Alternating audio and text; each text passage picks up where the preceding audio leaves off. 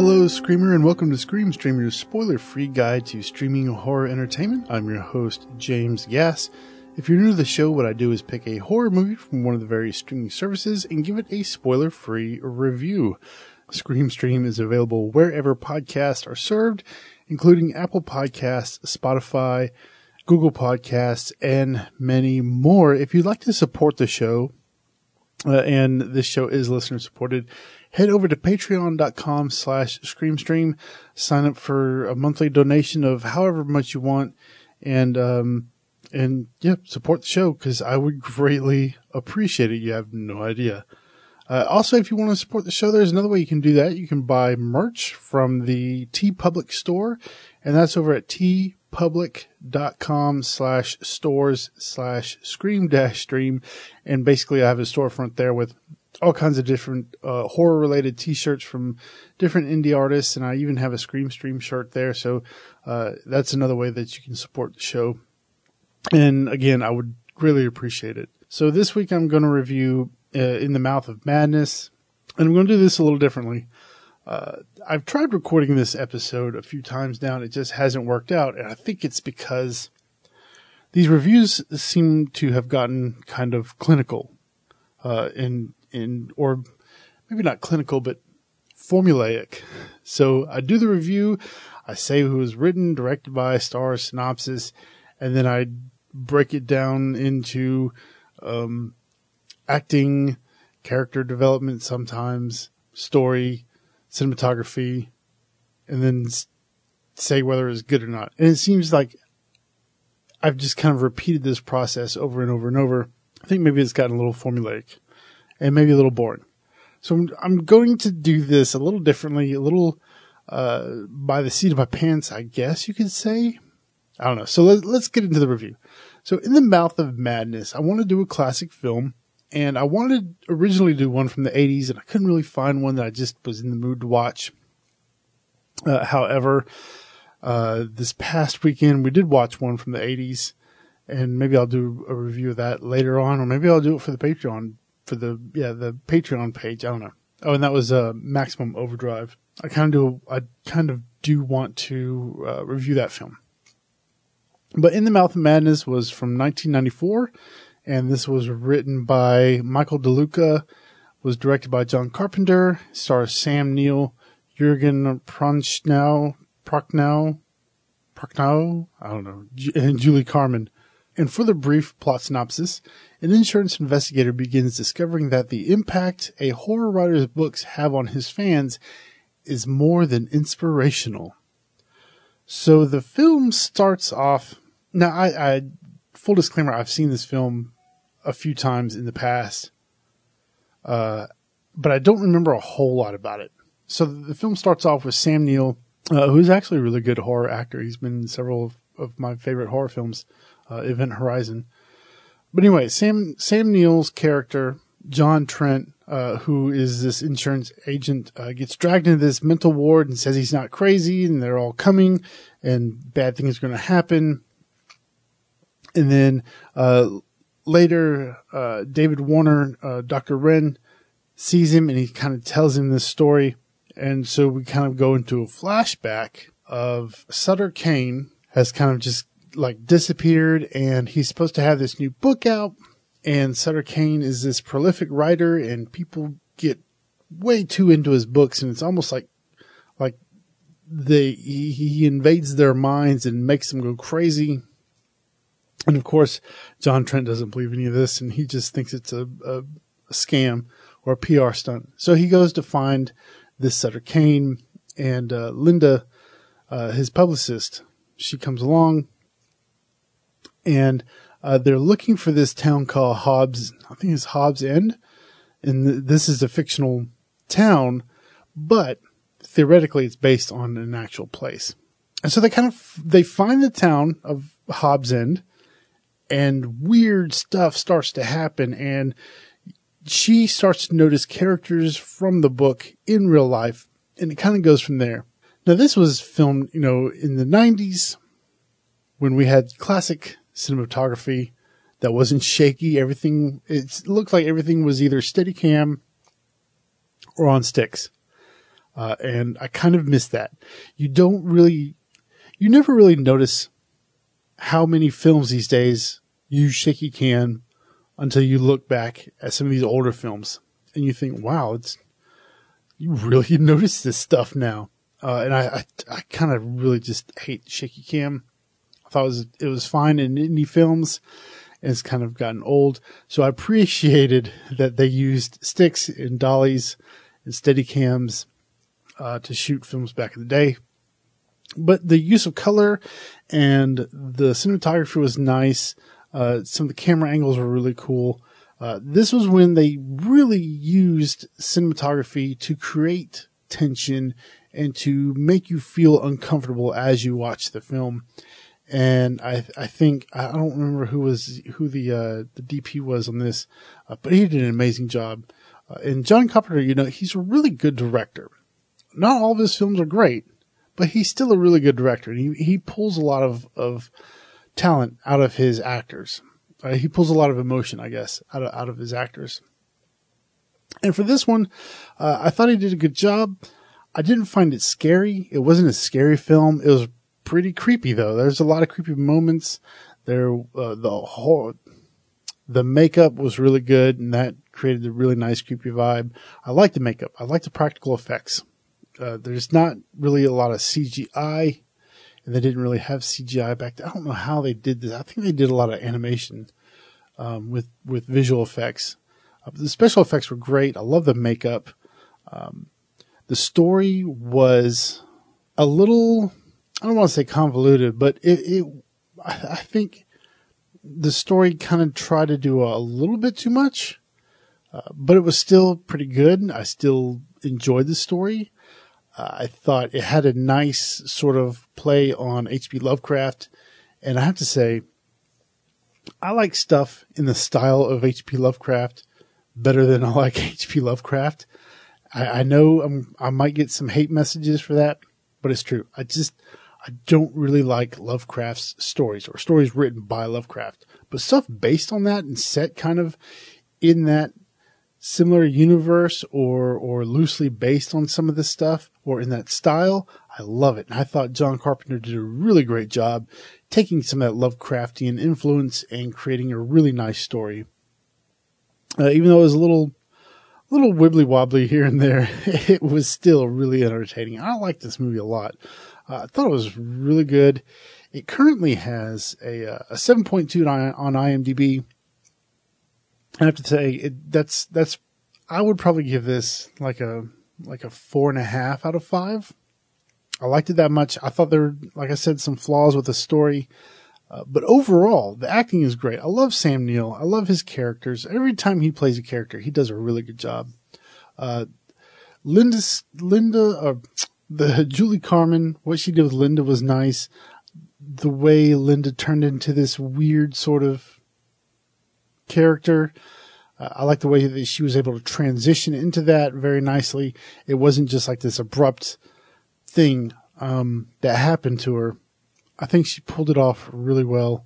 I think Jürgen Prochnow, he played Sutter Kane. I thought he did a great job. He wasn't in the film a whole lot, but the moments he was there, he was like, man, he had this presence that was unbelievable. I don't recognize him from a whole lot of other stuff, but man, he was good. One person I did recognize was Wilhelm von Homburg. He played the character of Simon, one of the a farmer or little citizen of Hobbs End. You'll recognize him. He was in Ghostbusters 2 as Vigo. He made an appearance in this. And again, I thought it was good. This is available on Shudder. Yeah, it's on Shudder. I don't think it's on Amazon Prime, but it is on Shudder. I do recommend that you watch it if you haven't seen this one yet. And this is actually part 3 of John Carpenter's unofficial Apocalypse trilogy. The first one being The Thing, number 2 being Prince of Darkness, and then we have this one, In the Mouth of Madness. And they all sort of dealt with this theme of, or this apocalyptic theme of some kind of creature or evil coming to the surface and taking over So the film was good. I liked it. I'd recommend that you go in and check it out. So a couple other films that I do want to talk about, just real briefly, that we watched this weekend. My wife had never seen Event Horizon. This is one of my favorite sci-fi horror films. Again, starring Sam Neill, but then we also have Lawrence Fishburne and a few others. I loved Event Horizon. Oh, Jack Noseworthy, that's right. He was in it. I love Event Horizon. I thought it's another one of those great H.P. Lovecraft inspired stories, but this time in space. And sometimes when you take horror and put it in space, it doesn't really work well. For example, Hellraiser Bloodline. Hellraiser in space. It just didn't work that well. This did. And I don't know how she had never seen Event Horizon, because she loves sci-fi. Not the hugest fan of horror, but she does love sci-fi. So we watched it. She didn't really like it. I was surprised. How do you not like Event Horizon? I guess not everybody does. Do you like Event Horizon? Let me know. That was great. And then we watched Maximum Overdrive. And this was one of my favorite films from when I was a kid. I think so. We had just gotten pay-per-view when I saw this. Like, pay-per-view had just come out. It was like this brand new thing. And we had just got it. And this is back in like 80, I want to say like 84, 85 maybe. And I remember one day my mom was at work and I wanted to watch Overboard. So I called and asked for the code, because they give you a box and you had to punch in a code on the remote to order a movie.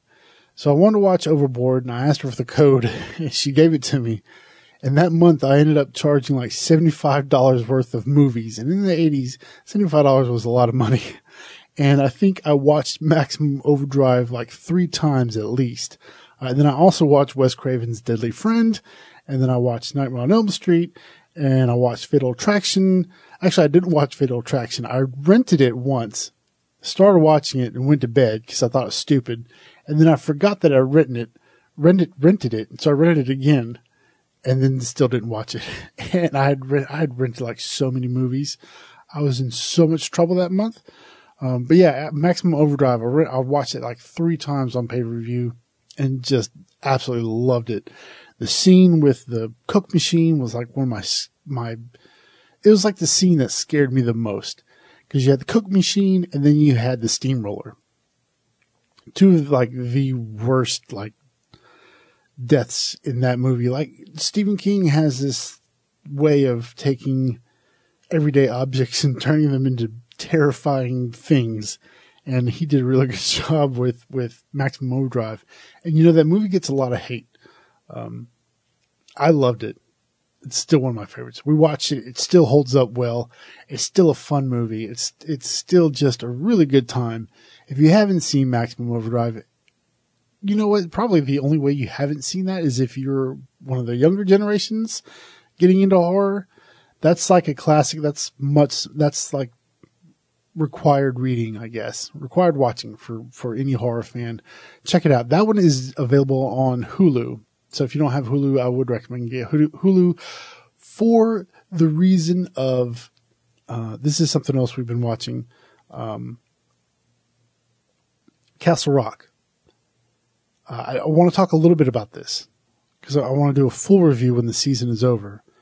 But if you don't have Hulu and you need a reason, that reason is Castle Rock. This show is so good. I think we're on episode 5, I think. It just came out 5, yeah. And they're not doing, they didn't release all the episodes at once. They're doing every Wednesday. Castle Rock, man, that is like the number 1 reason to get Hulu. If only you get Hulu to watch this show and then cancel it. But Castle Rock is absolutely, it's amazing. It's such a great show. Yeah, it's probably like my top 5 shows. All right. So that's all I really want to talk about. I'm starting to ramble. So let's get into the new releases. On Netflix, we have a few. We have The Diabolical, which looks okay. The Chernobyl Diaries, which I did watch last weekend before last. I remember watching this, and for some reason I thought it was a found footage film, so I watched it again. because I was looking for found footage. I love found footage. I don't know why, but it just appeals to me. Okay. Don't hate. And it's not a found footage film, but the cinematography is kind of in that fashion. You almost think it is a found footage film. I love the way they filmed it. It was great. And I love the story. If you haven't seen that one, I do recommend it. It's on Netflix. Dreamcatcher, another really good film from Stephen King. Kind of long, but it was good. And then The Strangers. We rented The Strangers on Amazon because I wanted wife to see it. And then now it's on Netflix. So there you go. And then moving on to Amazon, we have a few things here. Deep Star 6, another really good film from when I was younger. I rented this at the movie store. Absolutely love this one. It's so good. This was in those times when we had, it was deep sea horror. We had Deep Star 6, Leviathan. What was the other really big one with, Mary Stuart Masterson and, what was that movie? Ed Harris was in it. Hang on. Give me 1 second. I'm going to look this up.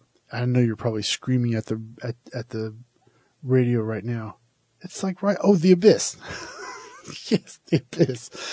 So yeah, it was when we had horror movies that took place under the sea. I think Deep Rising was right around that time or just on the tail end of that whole trend. But yeah, Deep Star 6 was really good. If you haven't seen that, check it out. Star of Echoes, They Wait, The Forsaken, which is a vampire movie, kind of like an alternative vampire movie. It was interesting. I liked it. I thought it was pretty good. Then we also have Daylight, the Satanic Rites of Dracula, The City of the Dead from 1960. And that's all for Amazon. And then on Shudder, there is a lot of stuff on Shudder. So let's start with Boy Eats Girl, which is kind of like a horror comedy, In the Mouth of Madness, The Substitute, Anaconda, The Hostage, See No Evil 1 and 2, The Neighbor, The Grave Dancers, Blood and Donuts, which I've always wanted to watch this just based on the cover.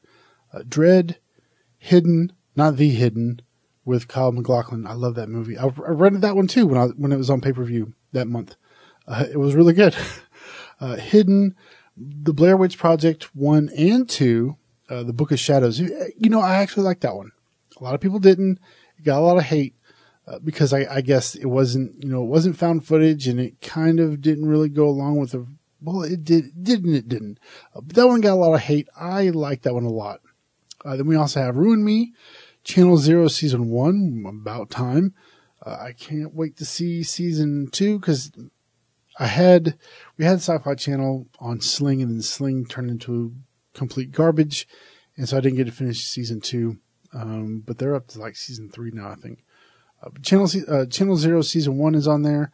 We Are Not Cats, The Road Movie, The Chamber, Caught. I don't know what that is. And that's it.